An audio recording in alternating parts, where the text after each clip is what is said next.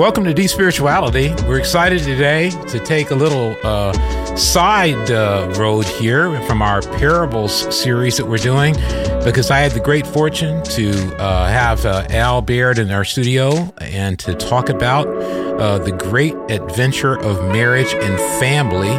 And Al has known me since I was a wee lad, and he has gray hair to show for it. And I want you to be able to benefit from all I've learned, and so many hundreds and thousands of people have learned from him about living a life of faith that is manifested in your marriage and your family. First, I want to tell you a little bit about Al and Gloria, and they've written a book that I'll refer to in a bit. Al and Gloria were born in Texas. They met, fell in love, and married while still in college.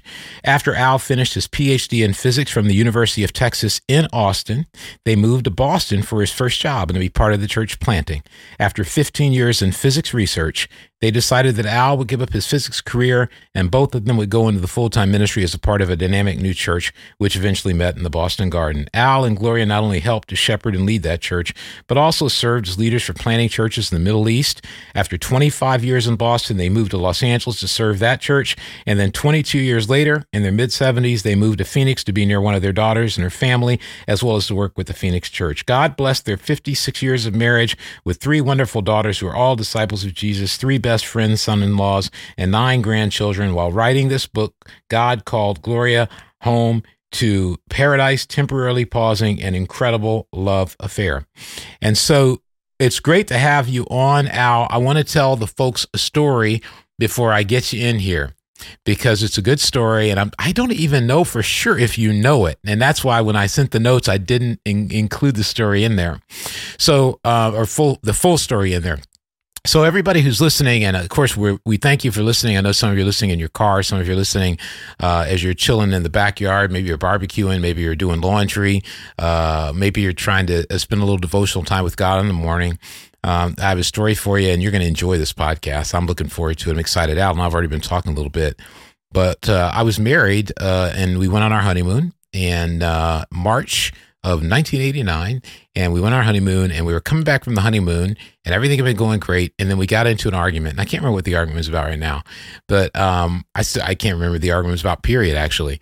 It was something ridiculous that you get in arguments when you're young married. So we were going to D.C. for work, and so we were going to be in Washington, D.C., so we were coming back from our honeymoon, we stopped in D.C., and as we were getting off the plane, we got into this thing, and I had no idea what to do. I was like paralyzed. I didn't know what to say. I thought if I say something else, I'm going to make another mistake. I've already made a mistake. I didn't know what to think. I had nothing in my memory banks for experience to know what to do in this situation, having been primarily with guy roommates for, the last 5 years of my life or whatever it had been. And so I said, I got to get some help. And this is a long time ago, so I had to go to a payphone. And so I went over to the payphone, and I got to call Al. Al's the guy I got to call. And so I get my money. I put the money in the old payphone. And I know a lot of you are laughing out there. A lot of you guys who are younger, you're sitting there going, what's a payphone? And you go up to it, you put money in it, and you get to talk for a little while. And then you have to put more money in if you want to talk longer, or you put a credit card in. And so I call the house, and I'd been over to Al and Gloria's house many, many times. And Gloria picks up. And I'm desperate. I'm like, hey, Gloria, is Al there? Because Al was kind of the guy I always talked to when I got in these conundrums about something that was complicated in life. And she goes, oh, no, Al's gone. He's in an appointment. And I was like, and, I'm like, I wasn't crying, but I was thinking about it. And so I go, oh, man. I said, Gloria, I'm in trouble right here. She goes, what's going on? And so I explained the whole situation. And I'll never forget Gloria. She goes, Russ, and I can't do an imitation of Gloria's voice, but she has, it's a sort of Texas Boston accent at the same time. She goes, Russ, I'm going to give you a piece of advice. You're going to need to learn something. I said, what do I got to learn? She goes, marriage is an adventure. She goes, you're taking yourself way too seriously. Marriage is an adventure. And I was like, it's an adventure. She says, yeah. Even if you're making mistakes, even if something went wrong, it's a journey and it's an adventure. Just enjoy the adventure. And then she gave me specifics about go back. I know apology was involved in there. Go back, talk to Gail, and you guys just need to relax and just enjoy it. This is just the beginning.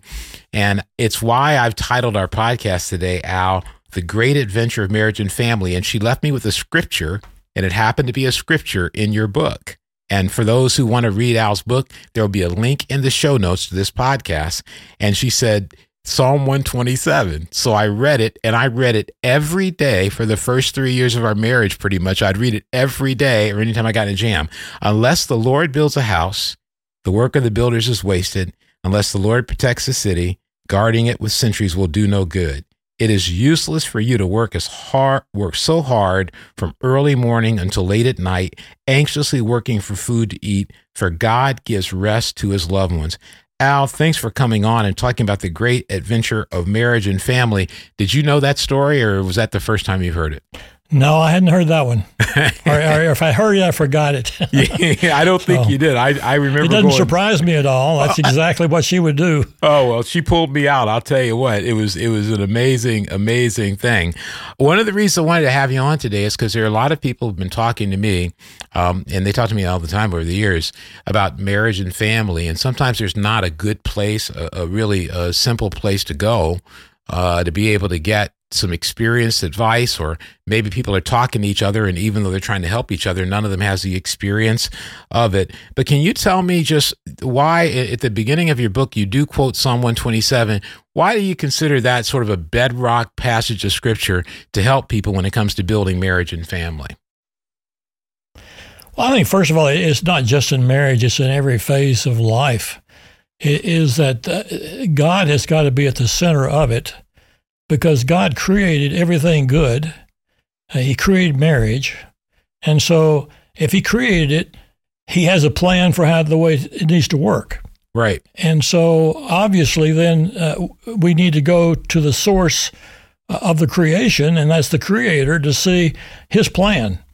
And so if we don't do it God's way, then we're going to mess it up. Right. And that's the whole idea of, unless God builds the house, it's all fruitless. It's not going to work. And that's why so many marriages fail, is because people don't, first of all, go to God and see what his plan for it is, and then try to implement that plan in the marriage. Wow. You know, in your chapter 1, where you talk about making God the architect, you put a line in there. This says, marriage is first and foremost a spiritual relationship. It's a line that stuck with me from beginning to the end of the book.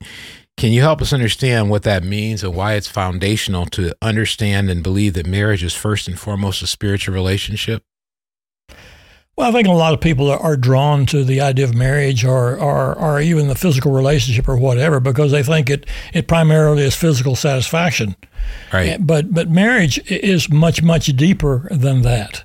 It is a spiritual contract, if you will, a spiritual relationship that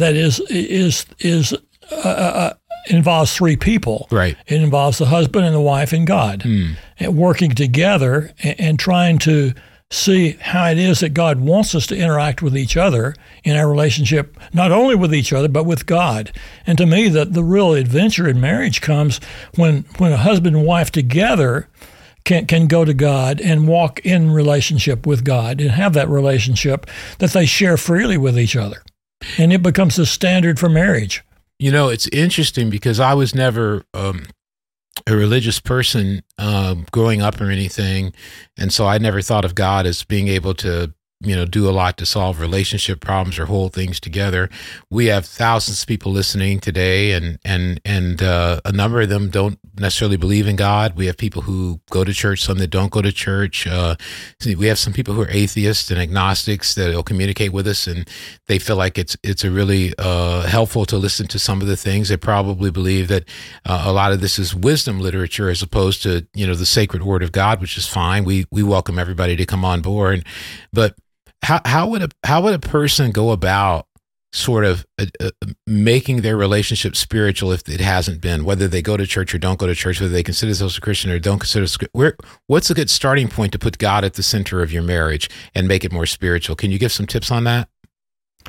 Well, I think the first thing is to realize that when two people, a husband and wife, come together, we're basically selfish people. I mean, we have what we like, we have our own taste, we have our own ideas, and that's fine. I mean, God creates us that way. Mm-hmm. But marriage is a melding together of two totally different people with different ideas, with different concepts, with different likes and dislikes. And if we don't have the help of God, the third party, we end up in conflict with each other, because we by nature think that my idea, my way of thinking is the right way. It's always the way I've done it. Oh boy! And coming to understand the other person's perspective is one of the real adventures of marriage. And it, quite frankly, and we were married 56 years, and we were still working on that idea. Trying to totally understand each other and how to please each other. But it's back to the idea that to me, the thing that makes it successful is to really believe that I didn't come up with this idea of marriage. That there was a creator that created it.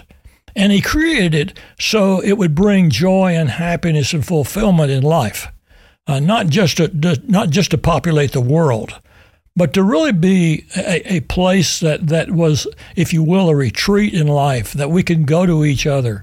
And if you don't have that idea, then it becomes just my idea versus your idea.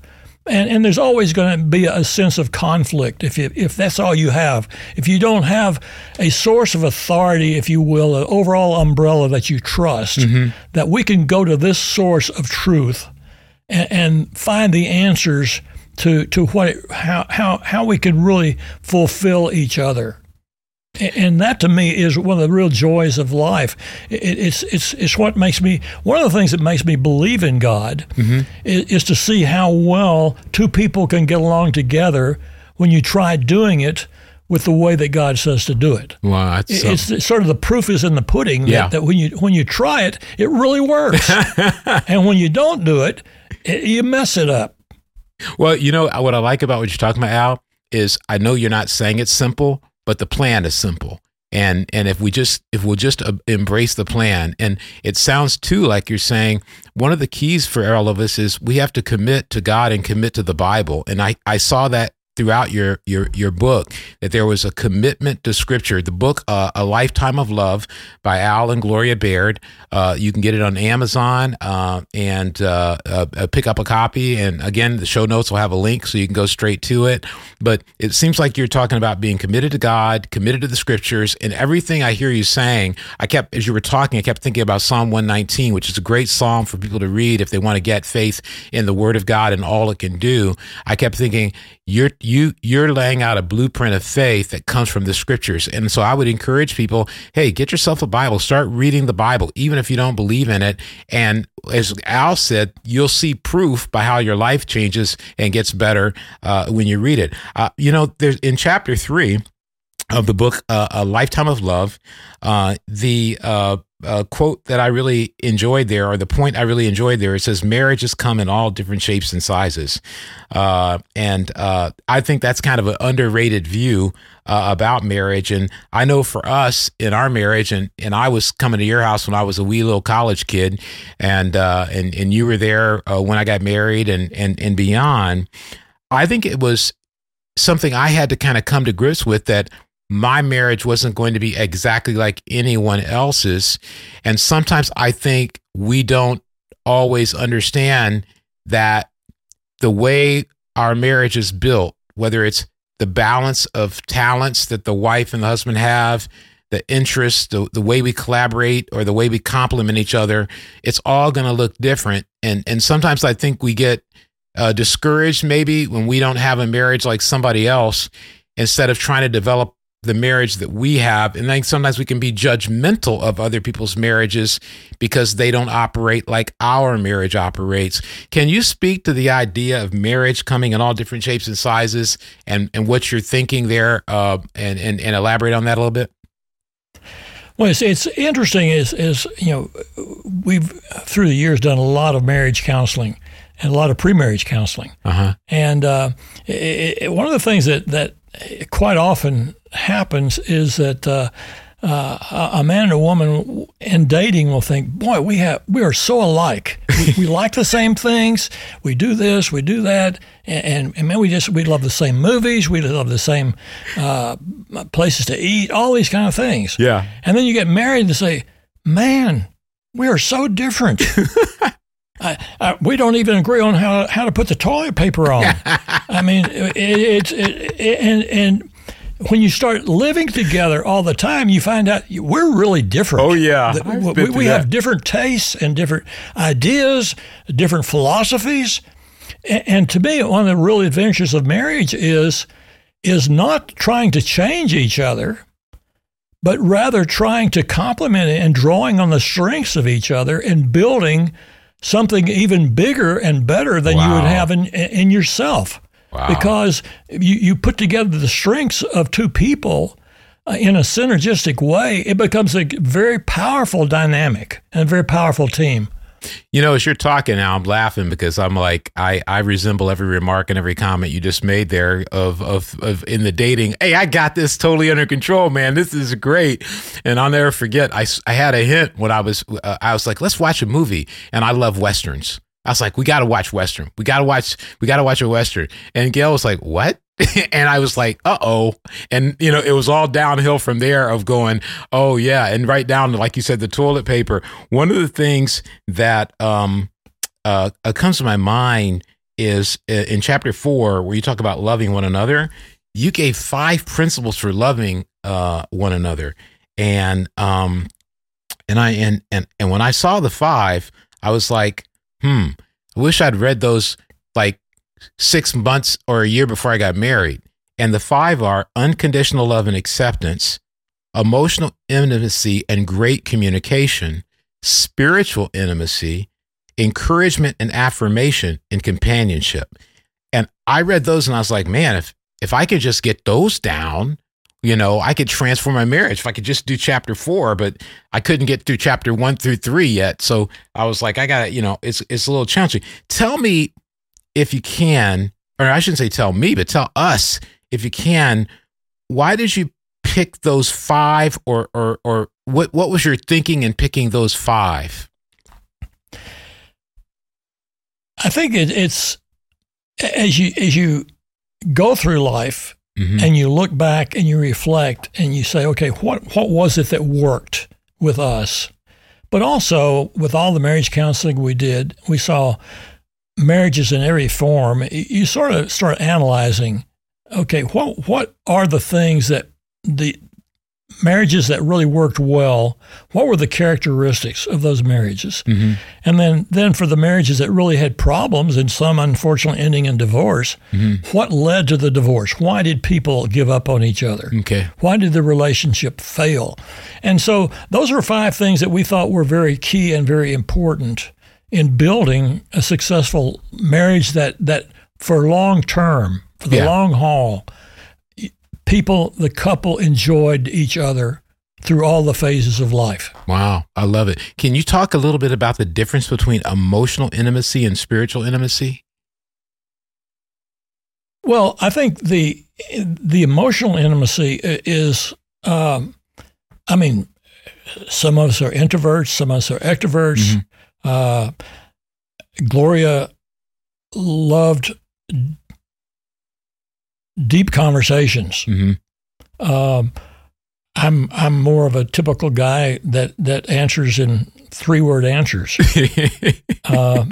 and always Gloria would always say, "What do you think about this? What do you feel about this?" I didn't have a clue what I felt about this, and so I just have to stop and think about this. I mean, what do you want to know? Why are you asking me that? I mean, why is this so important? I mean, it's one of the authors that I've enjoyed through the years. He said that guys have a nothing place, and a nothing place is where we go and you don't think about a thing, and I could be sitting there and watching TV, and Gloria would say, "What are you thinking about?" Nothing. And I really wasn't. And she couldn't understand. How could you be not thinking about anything?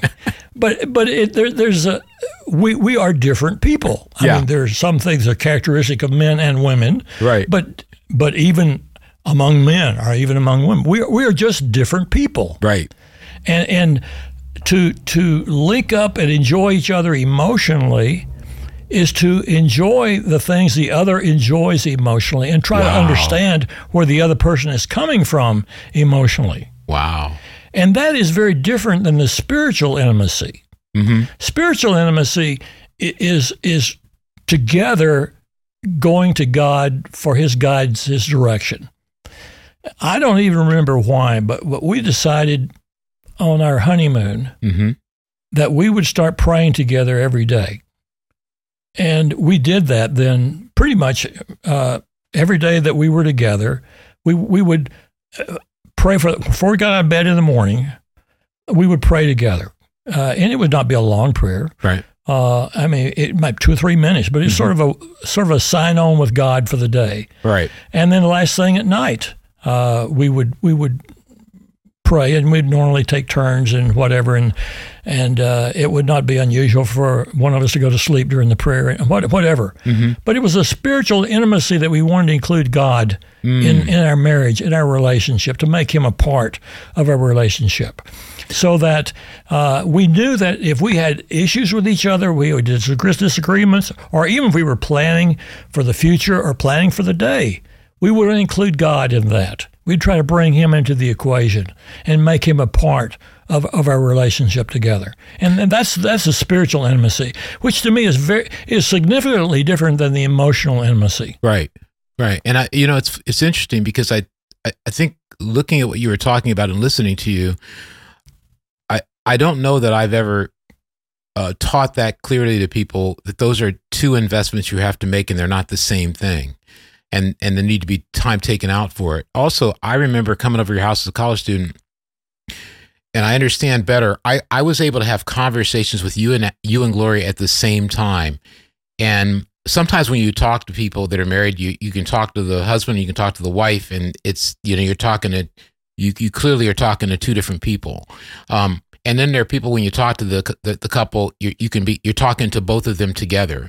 And I think some of that is the intimacy that's spiritual and emotional that then allows you to include other people and affect other people together. And I know you talk about it, and we'll talk about this in a little bit with regard to family, that the closeness of the marriage affects the children and creates a culture and an environment amongst the children. And so if you check out what Al and Gloria listed as these 5 foundations, really, I think, the unconditional love and acceptance, emotional intimacy and great communication, spiritual intimacy, encouragement and affirmation, and companionship, I think they're not only great for marriage, but I think as we're going to talk a little bit later when I give you the 6 quick questions, they'll be aiding us in building our families.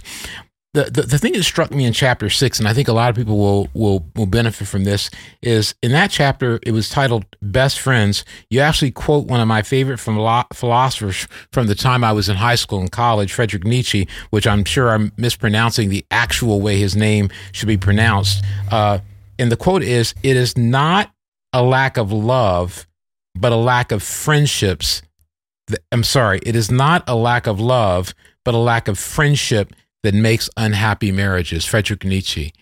What were you thinking when you put that quote in, and what were you trying to tell people in that chapter about the importance of best friends as a married couple?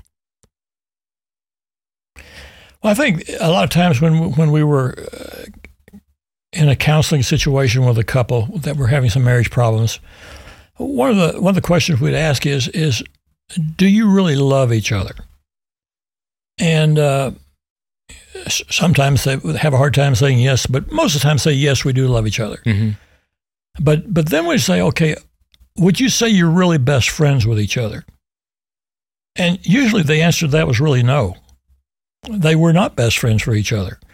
They didn't cultivate being best friends. And to me, to really have a great marriage, we encourage build the very best human relationship, friendship with your husband or with your wife. Mm-hmm. More than your best bud or whatever. But in terms of just everyday life, be friends. And as our three daughters were starting to date and then fell in love and whatever, we would encourage them, make sure that the person that you're marrying is your very best friend. Wow. And if you can't be best friends, then don't marry. Right.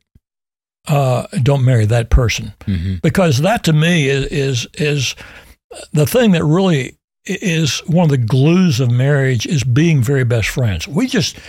Gloria and I enjoyed being together. I had rather spend time with Gloria when I had her than anybody else. I'd rather be with her. And that to me is the way a relationship ought to be. It ought to be that type of relationship. It's not just a time that, hey, when we're together, we have a good time. No, when we were not together, I missed her. I wanted to be with her. Right. It's that type of relationship.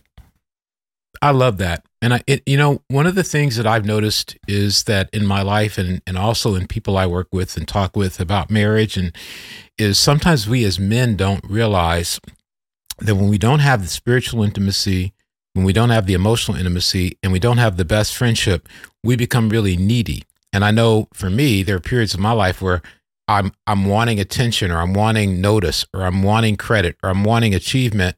And sometimes that's because I'm not getting what God wants me to have from marriage. And that's one of the important things. And so when I'm listening to you, I'm thinking we as guys have to remember that we're going to have a lot less maybe dissatisfaction with our job or dissatisfaction with our achievements when we're able to have the love and the intimacy and the closeness and the best friendship with our wife. And so I appreciate that. And you can read more about that in chapter 6 if you want to get Al's book. In chapter 16, and of course, I worry a lot as a parent and as a husband. And, I'm always thinking about, what about this? What about that? When's the other shoe going to drop? These problems. You talk about don't worry. And in that chapter, like I said, it caught my attention. You talked about the miscarriages, about Gloria's cancer, and how you had to fight Satan to get through them all and not let worry control. Can you say a little bit for people about the importance of fighting that battle against worry, even when facing things that are as painful and difficult as cancer, loss, and miscarriages? Well, there are going to be hard times in life. Mm-hmm. Everybody is going to have hard times in life. Mm-hmm.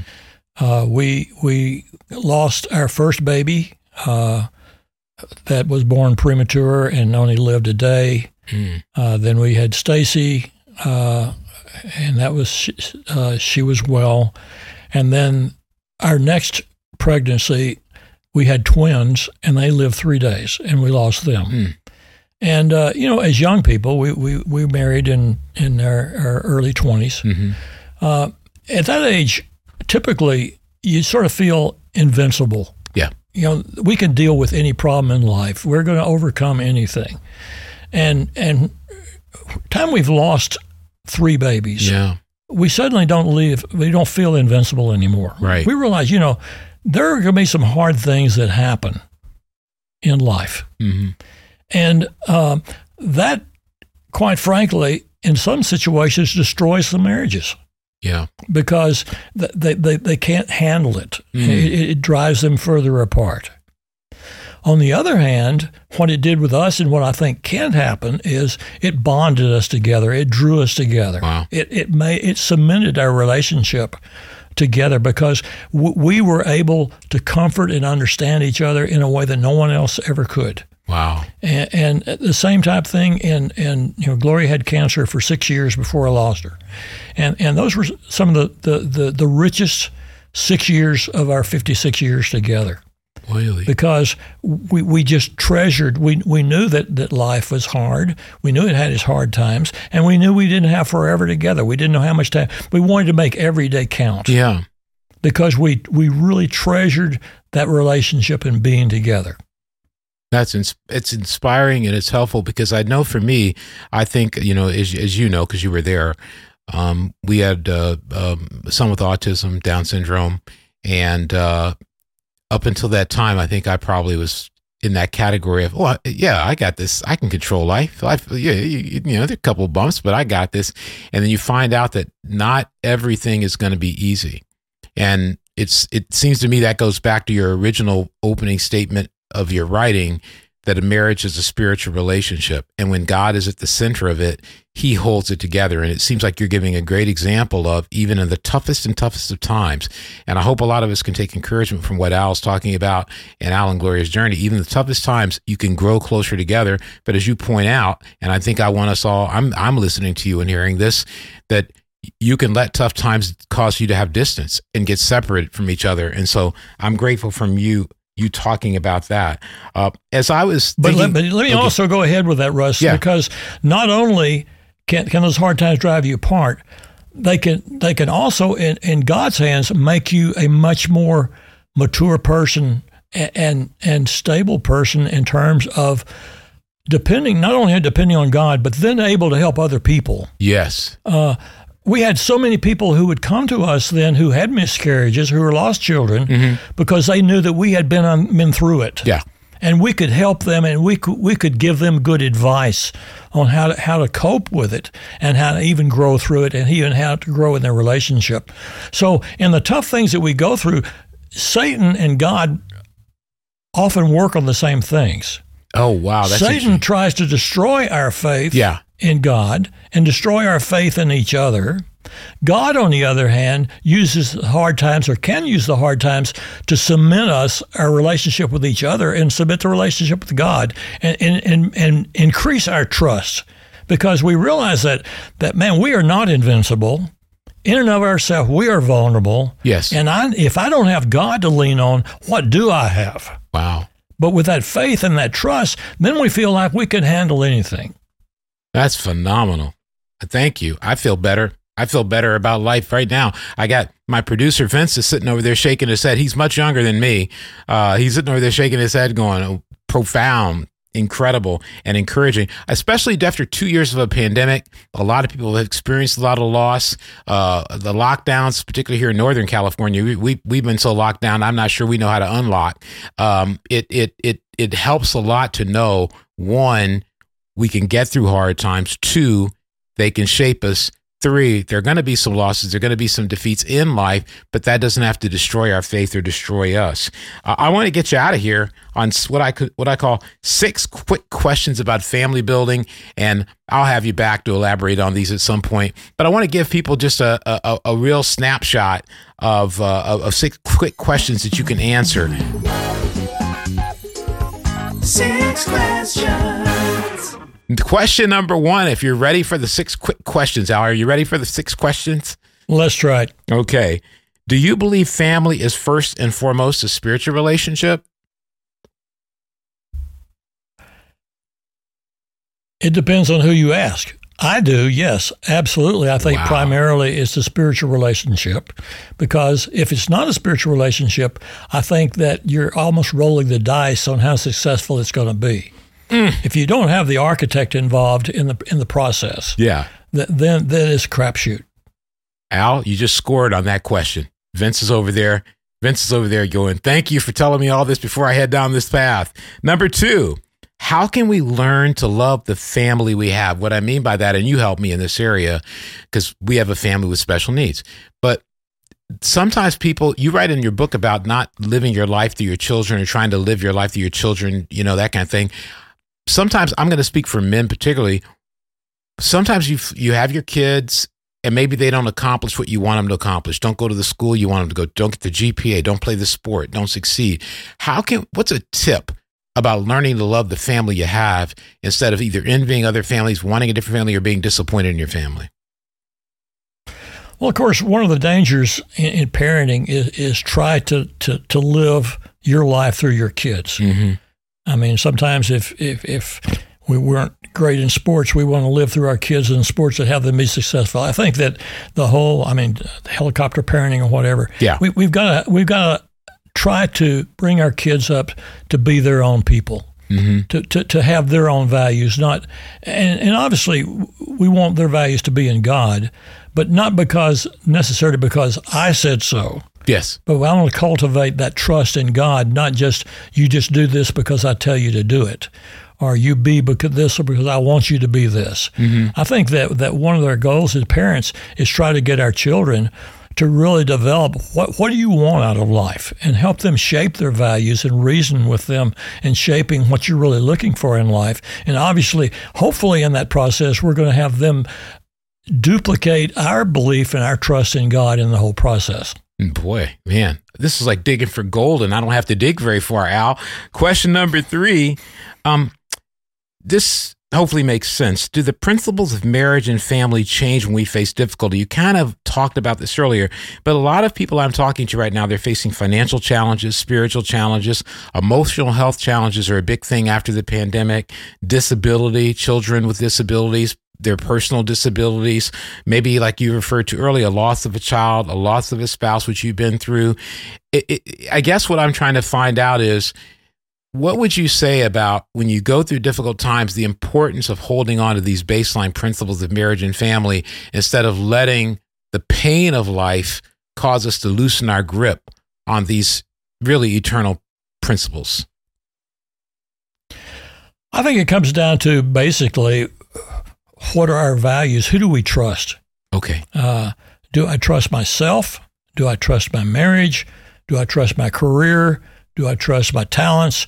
Or do I trust the creator of the universe? Okay. I mean, I would hate to live life knowing what I've known in 81 years with the ups and downs of it if I had to do it on my own. Mm-hmm. If I didn't have a basic trust in God and knowing that He's in control, that He knows things that I don't know, but I know that He loves me and He wants what's best for me, then to me, I would be miserable. I would worry about even driving home. Yeah. Am I going to get shot? Am I going to be in a wreck? Am I going whatever? Rather than thinking, you know what, my life is in God's hands. He's in control. He ultimately wants this eternal relationship with Him, which is really what's important. Is the idea. Gloria and I always believe that this life is a pilgrimage to eternity. And we're here just to prepare for eternity, which makes it an adventure. Yeah. Because we really believe it has a happy ending. Wow. Life would be miserable if you didn't believe in a happy ending. Wow. I like that, Al. I like that. I'm happier already. Vince is loving it. Vince, my producer today, he doesn't usually do the recordings, so he's loving that he got to record you. He's like fired up. Question number 4, what are the most significant obstacles for men in prioritizing being fathers?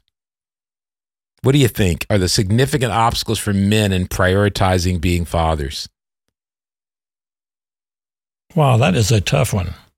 I'm gonna throw something out at you, because one of the things I worked at, and you actually helped me with this, well before I was a father, is that sometimes our ambitions, selfish ambition, our desire to achieve, our desire, whether it's a career, it's a position, a title, becomes so important to us that it's hard to prioritize being a father, because sometimes we're choosing between, if I do this work and I don't play with my kid, if I push back going to see that game, if I don't do this thing, if I'm not at dinner. I remember going to your house and eating dinner with your family, and it was a powerful impact on me, because I knew the job you had and all that you had to do, and the fact that you could be there fully present. And I think Carrie may have been the only one left home at that time, but that the others were in college. But the fact that you could be there, it made a statement to me that the priority of your life in the midst of this storm is being a father. I've read about and followed Barack Obama, President Obama, and he talked about, even while being president, going to the residence and eating dinner, however short, with his girls, and making that a priority. And so maybe I should ask you not what is the most significant challenge to it, but I should ask you, how should we think about that when we're facing career pressures, when we're facing expectations of people outside of our home? How should we think about making the decision to say, no, in the midst of all this, my priority is going to be being a dad? I think there are several different approaches or facets to that question. Mm-hmm. I mean, obviously, we wish we had direct communication with God, that He could just give us an instant feedback. Obviously, He generally does through His Word, the Bible. Yeah. But not necessarily in a specific. What do I do, God, in this particular situation? What do I do with my schedule in this situation? How do I spend the right amount of time? How much time do I spend and whatever? Yeah. And I think that one of the things that we all need is an outside source of advice that we trust. And that's one we always tried to have another couple in our life. Excellent. That knew our life, knew our schedule, knew us, and could give us their insight and their input in what they saw, and that we could bounce ideas off of that. None of us in of ourselves are totally wise. That's good. And even now, I could look back on our kids and wish I'd done certain things differently. Yeah. But having an outside couple in our life advising us and telling us what they saw it really helped us. And I think that's true for any couple. I would encourage every couple to have another couple in your life that really can help you, that has the same values that you have, and that you trust their wisdom, that can give you input. That's excellent. That's number 5 you've already answered. It was the question, why do you why do you talk about the danger trying to live through your kids? But you already answered that one. So we go to number 6, the final question, and then Al will have survived the 6 quick questions about family building. You said there's stages of marriage in your book, and that's excellent. But are there stages of family building? As you build your family, do you think there's stages? Do they go based on the age of the kids? What are your thoughts about seeing family building as stages as well as marriage? Oh, there absolutely are stages in marriage. And I remember one marriage retreat a parenting retreat that we did, that was basically built. It was called Stages. Oh, wow. And the first stage is really the honeymoon stage. It's the years, it's the time that you have before the first baby's born. Yes. That's just the two of you. Oh, yeah. You set your own schedule, whatever, and you can decide, the two of you can sleep late when you can, or whatever. Boy. But then the next stage is when that baby's born. Oh, Al, you're hurting me already. Life changes then totally.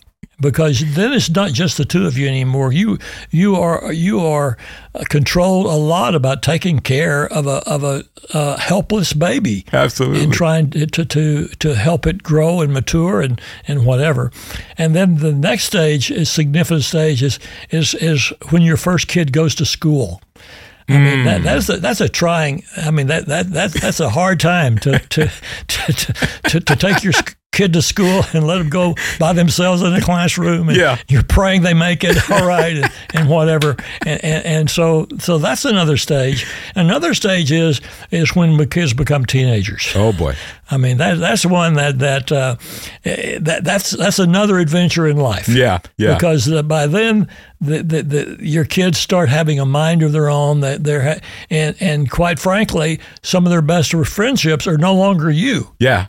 They start having best friends that are not parents, and so that's when you really start teaching your values to your kids. But it's already too late if you haven't done some modeling and teaching before then. Oh, wow, yeah. But that's a very important stage. And then another stage, obviously, is when the kids move out of the house and become single adults. And of course, it's not unusual today that a lot of times the single adults move back home. And so you think you have an empty nest, and you didn't have an empty nest. And they're back like poltergeists. They're back, that's right. But once your kids leave home and realize that you're no longer the if you will, controlling parent. Hopefully you're still the influencing parent. Sure. But it's no longer saying you need to be in by this time at night, or you do this or you do that. But they're out on their own.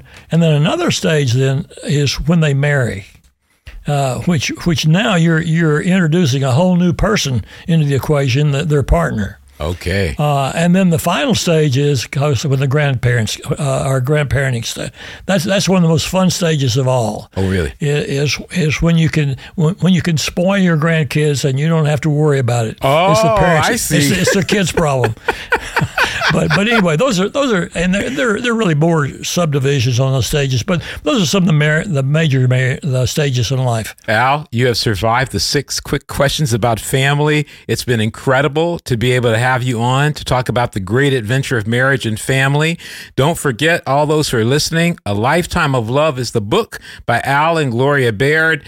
And Al finished the book after Gloria moved on to paradise, and they are 2 of the most inspirational people I've known, and I've known for most of my life, and have influenced me in the way I think about marriage, and Gail, my wife, and the way she thinks about marriage and family, and would never have built my family the way I built it if it hadn't been for sitting at your table and watching it. Even though I didn't know what I was seeing, it got into those memory banks. And Al, I already told you off camera and off the mic that I got to get you back for a leadership series of podcasts that you and I can do, because that'll be really fun. But thanks a lot, Al, for joining us, and we hope to have you back soon. This is deepspirituality.com. You can go and you can find the transcript from our podcast, as well as you can find studies on marriage that have been produced on Deep Spirituality. And you can go ahead and look forward to when I can get Al back on here and we can talk about leadership. We had a great talk about it, but we want to put that on the podcast so all of you can enjoy it too. Al, thank you very much for being a part of it. Hey, Russ, thanks. It's great being with you.